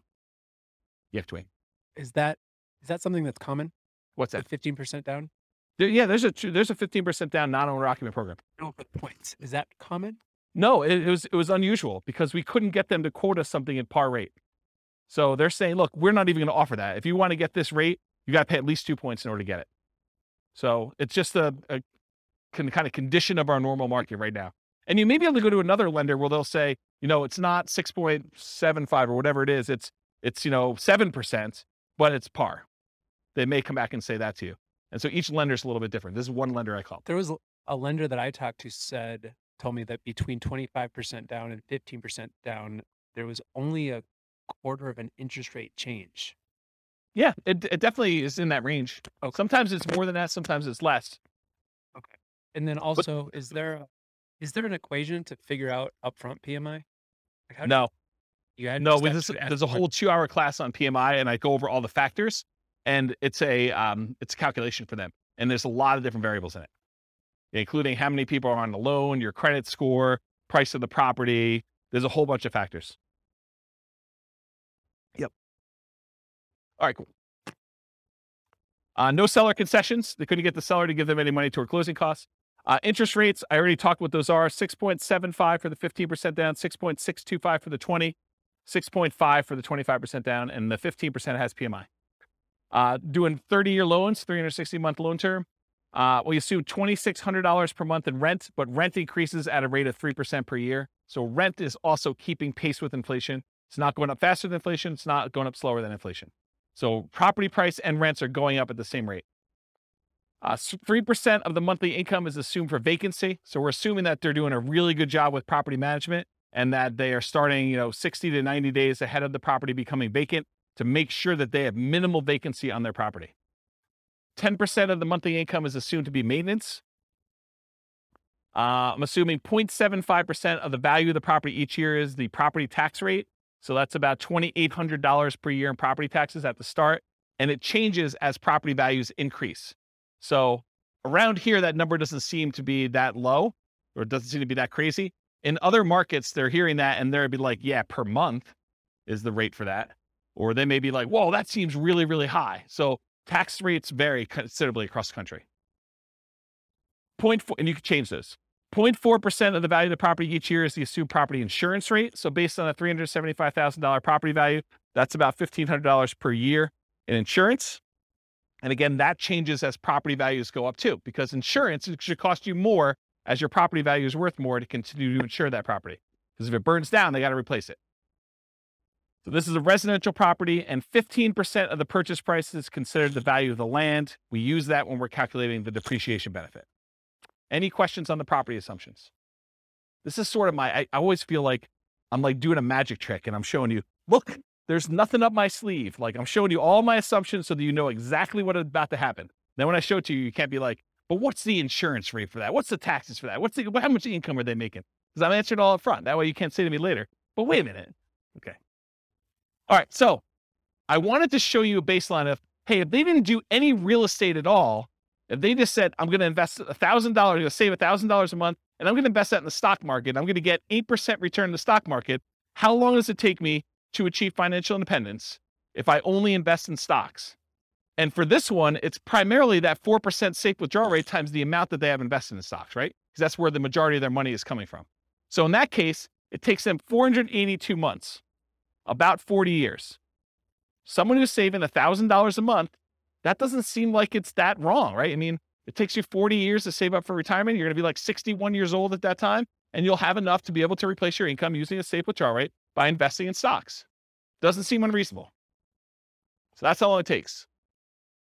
What if they just buy one owner-occupant property where they move in and they live there and they do the rest in stocks? Does that impact things? Turns out it does. They can actually retire, be financially independent at 396 months if they buy one owner-occupant property and invest in stocks otherwise. So considerably faster. What is that, 86 months? What is that? How many years is that? 7 years? Okay. Now at this point, we've kind of taken it back. They have not opted to buy the owner-occupant property anymore. They're only going to buy rentals. They're going to continue to live in a rental themselves, and they're going to buy up to 10 20% down payment rentals. If they buy 10 20% down rentals, they live in a property that they're not buying a property to live in. They're just staying in the property that they're renting in and continue to pay whatever rent increases there are. It takes them 370 months buying 20% down rental properties in order to achieve financial independence this way. If they buy 10, 25% down rental properties, so they're putting more down, they're waiting longer in order to have the down payments, and they're delaying buying the properties, but when they buy them, they have slightly better cash flow because they put more down, they have a little bit better interest rate, they had to pay a little bit less in points, and they put more down, so they're borrowing less, so their monthly payment is lower. So they have the benefits of additional cash flow. That means that they can actually achieve financial independence in 346 months if they do it that way. Just something else to point out too. When you do the 20% down loan, and there's 2 points in order to get that loan, isn't that sort of like a 22% down loan? That's closer to that 25% down than you might have thought, right? Because it's not 20% down now, it's 20% plus 2 points. So it's really a 22% down loan in order to get that loan. Where the 25, you have no points. So it's really 22 compared to 25. So it's closer than you'd think. Right? You got a microphone? I guess it'd be on the amount that you're taking out the loan, 25% on purchase price, but that's right. It's a cost for one of them, and the other one you're actually getting even more benefit by putting more down. Right. So it might be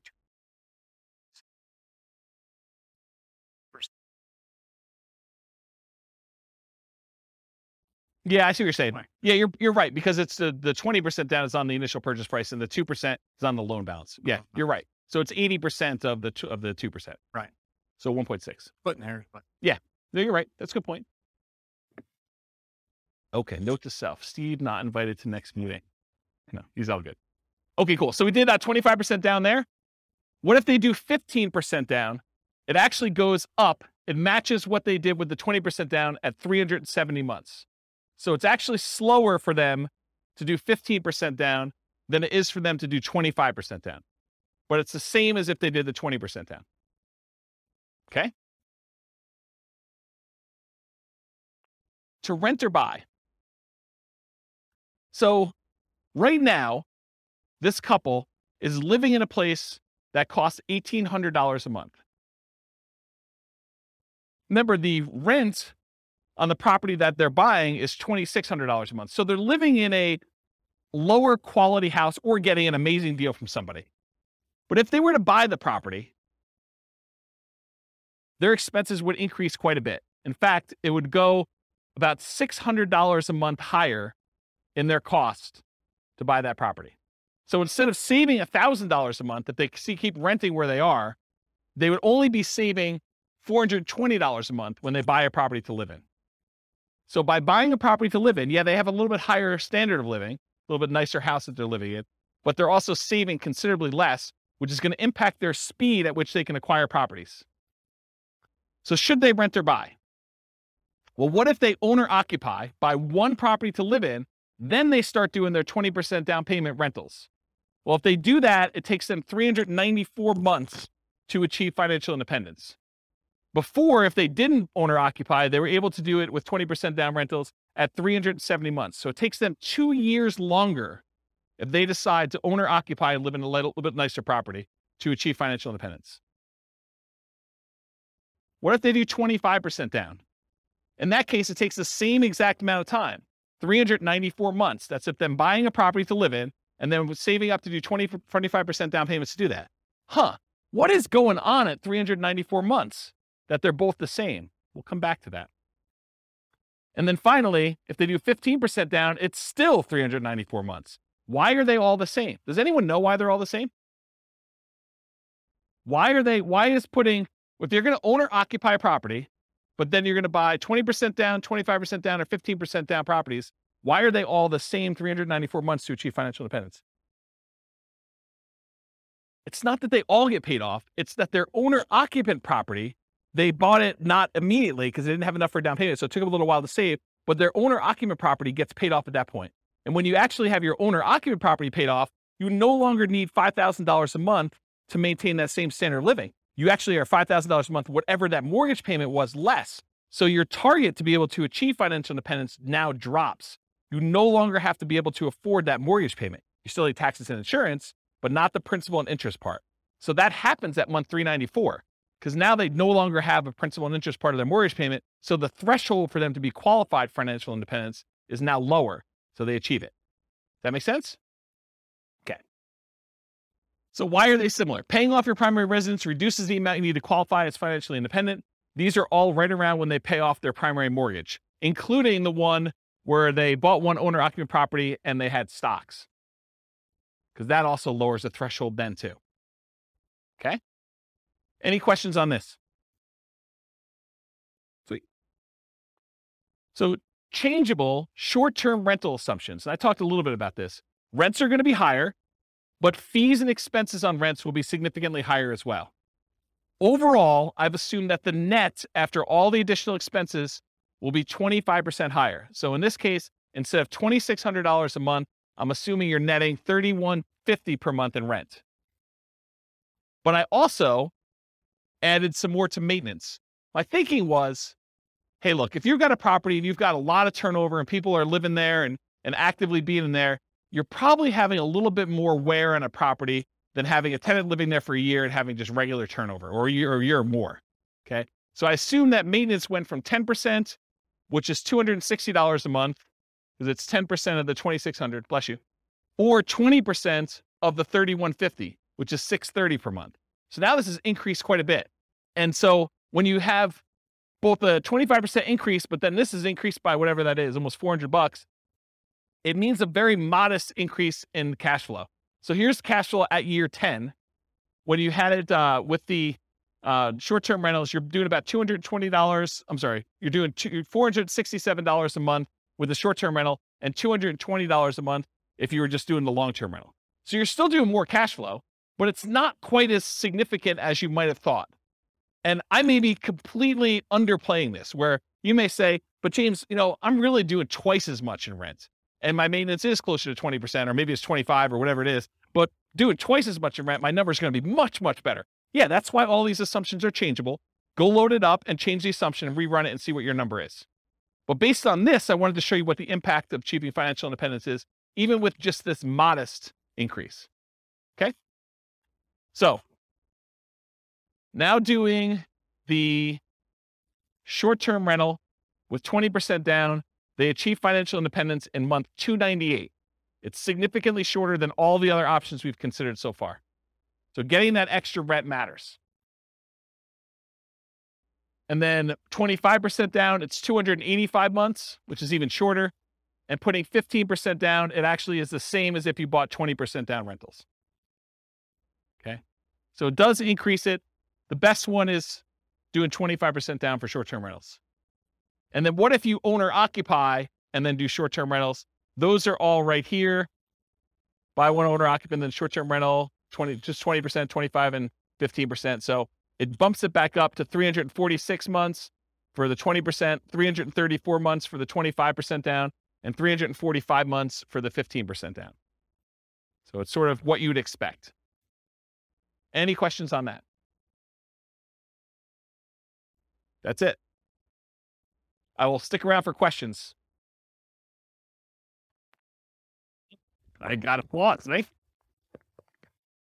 Any questions on any of that? Overwhelming? Microphone? See. Yeah, I don't know how many people will care about this question or the answer to it. It was sort of related to PMI. Do lenders care the source of your down payment? For example, if you're actually using HELOCs, not cash, is a lender going to care ahead of time, what the interest rate on your HELOC is? Are they going to try to pre-compute, these monthly payments on your HELOCs? Or are they just going to say, oh, 25% is 25%. I don't care if it's cash or, whatever. Yeah. So that's a really good question. I'll answer a couple parts of it and then tell you definitely talk to your lender to find out. Okay. And if you're concerned that you don't want to, muddy the waters with the lender you're actually using, call a different lender and get a generic answer to the question, and then call your lender to verify. But here's how I would think about this. I think the lender is going to definitely take into account the payment you would have on your HELOC to qualify you from a debt to income perspective. So that will definitely be a factor for qualifying for a loan. However, I don't think that they would have a problem with you using the HELOC as the source of your down payments to do that. But it's possible that these loan programs can change and that they might, raise an eye at it as things change. But my understanding is that you can use HELOCs for down payments, but they do take into account the payment you would have on your HELOC to qualify for your DTI calculation. And they may even do more severe than what you might imagine. They may say, because you have the capability of borrowing up to this amount, we are going to use the max. So they might even do something like that. But talk to your lender to find out for sure. Was that all the parts of the questions? Okay. Yeah. Yeah, because I know people do cash out refinances and then they use the money in order to buy properties as well. So I would think the HELOC would act very similarly to that. But they do, in general, they do care where you get your down payment from. If money just suddenly shows up in your account, they're going to want you to source it. They're going to want you to tell you where you got it from. I sold my Dogecoin or whatever it is. Right, exactly. So they're going to want to know. And then you may need to produce documentation on such things, which, this is part of the challenge with a lot of these crypto things, right? It's like, unless you have a really crypto-friendly bank, might get tricky. Any other questions? Oh. Can you go back to the slide that shows I'm just curious about the 15% versus 20% versus 25%. What are these? Yeah, not the short. Yeah. Not the short-term rental? Not short-term. Yeah, I think you're on the right one. I think these are the non-short-term rental. I'm just curious. Oh, these are the owner-occupant ones. Oh, they have both of them on there. But yeah. So what are the variables that you think make the difference between the 15, the 20, and the 25? Like, why are these the same, or why are these different? Why is the 25% better than the 15? Is that two reasons? PMI? Yeah, well, PMI, I think it's going to be a factor, but it's really the two reasons I talked about. The interest rate's much better on the 25%. You're going from, what's it on the sheet? Is it 6.75? 6.75 versus 6.5, right? Correct. Yeah, so that's one reason. So that compounds over this time period, whatever it is, and multiple properties. So like it cascades. You're not just talking about one property with that 25% difference. You're talking about 10 properties eventually with that difference later on. And so it cascades, it gets worse and worse and worse, or better and better and better, depending on which way you're looking at it. So the interest rate is the difference. And when you do 15% down, you're borrowing more. And so your cash flow is much worse than if you put 25% down because you're borrowing less. You're putting more down. The amount you're borrowing is also down, and the interest rate is better. And so that does make a huge difference in cash flow. And you think does that cash flow make up for the fact that you're putting less down so you have more cash to buy your next property with a 50% down? You don't add more cash. They're buying properties as soon as they get to the point where they have enough down payment and reserves. So as soon as they get to that point, they're buying their next property, and then they're saving up until they can buy it. So if you look at the chart of like how many properties they own and when you're buying 25% down properties, eventually I think you get to the point where you're buying faster. The first one you buy might be a little bit quicker, but then it's worse cash flow. So you may not even be saving as much. So it takes you longer to do that, or maybe similar amounts, but you're being impacted by that lack of savings rate in order to do that. I like those graphs that you've had before that show those steps. Yes. And if you go pull up on the models, you'll be able to look at all those. The complaint I sometimes get is, James, you show me 300 charts. No. Right. Yes. It is the complaint I get, which, I mean, I like charts and I like showing the charts so I can show you all this stuff. But sometimes when we don't have that chart, like I've occasionally even said to people in the room, this chart, I'm not even going to talk about unless someone challenges me, because I want to be able to show you this as to like how I got to where we are. And it's sort of like, it's like ammunition for arguments in class. But, today I tried to keep it simple and simplified it. So one other thing I'll add. So this exact person, have you been listening to the new Real Estate Financial Planner podcast where I go and I do like Andrea and her story and do that? Well, I'm doing this person through a large number of different scenarios. I'm going to take this storyline. And so I'll do individual episodes on each one of these scenarios. And so you'll be able to see a lot more detail too that way. It's using these interest rates all the way through? Yep. Okay. Yeah. I'm going to try to do like one story arc where we don't change anything. But then in the advanced versions of it, I'm using variable interest rates and variable appreciation rates and variable rent appreciation rates and variable inflation rates. And one more variable thing, but there's like 5 things that are variable to show you and then I'm going to run it 1,000 times to show you what the range of expectations are. They may be financially independent anywhere between month 274, where it's 1 time out of 1,000, all the way up to month 495. I'm just making up these numbers. And that's 1 time out of 1,000. And the majority of them are in this range of here to here. And I'll be able to show you that in advance. And those are based on historical data, like the variable rates, No, they're variable. So like instead of doing an interest rate of 6.5, I'll say, look, it's 6.5 month 1, but there's a chance it could go up to 6.25 the next month, or it could go down to 6.375. And so there's just a probability distribution. And so sometimes, 1 run out of 1,000, maybe it actually ticks down, but another time it might actually tick up where they go to 7 or 8 or 9 as you're buying more properties, but it changes every month so that when you finally do buy a property, the interest rate may be much different than what it is today, but it's doing a change each month to see like where it moves, and over a large enough sample size. And I don't even know if 1,000 is truly large enough, but it gives you a decent range of like what the values might be. And you could see like, hey, interest rates has a major factor here. And so if interest rates go up, this looks much worse for them. If interest rates go way down, this looks amazing for them. And so you can now see some of those things happening with interest rates, with rent appreciation rates, because what happens if the market softens and they're getting better deals as they're acquiring, and then it turns around and they go up? What happens if prices go up when they're buying, and then it starts taking off when they, kind of get to the point where they have 10? All of those things can happen in those runs as well. And it combines with rent appreciation and price appreciation and interest rates and inflation rate. And the stock market rate of return is also random. So those are the 5. Does that help? I'm just picturing in my mind, like, what if at year 7 interest rates go down and you refinance? And like, how would that, that's what's awesome about my software, is that I could say, if interest rates drop below a certain thing, refinance and ratchet it down. And then how does that improve? That could be part of the algorithm for doing the testing. That would be that'd be really interesting to see like how 15 and 25 changes, and if 15 shoots farther ahead based on a 5-year refinance to the same interest rate or something. This is literally why I wrote that software, because I had those same questions, right? About my own personal stuff. I'm like, look, I'm on this plan. What happens if? And then my mind just goes crazy. What happens if stock market tanks? What happens if there's a real estate market correction again? What happens if prices go out of control up, or prices kind of stabilize, or prices go down and I'm able to acquire more properties? Like, what do all these differences mean to me? And how does it impact my ability to be resilient in retirement? Or, during my acquisition phase of kind of getting to that point, like, what happens there?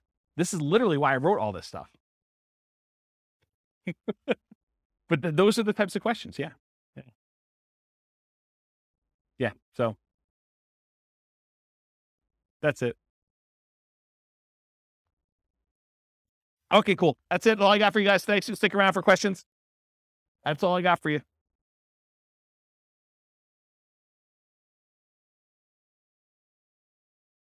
With home prices up, mortgage interest rates up, and rents up, but not quite enough to counteract the higher prices and interest rates, cash flow on rental properties in Thousand Oaks is harder than ever.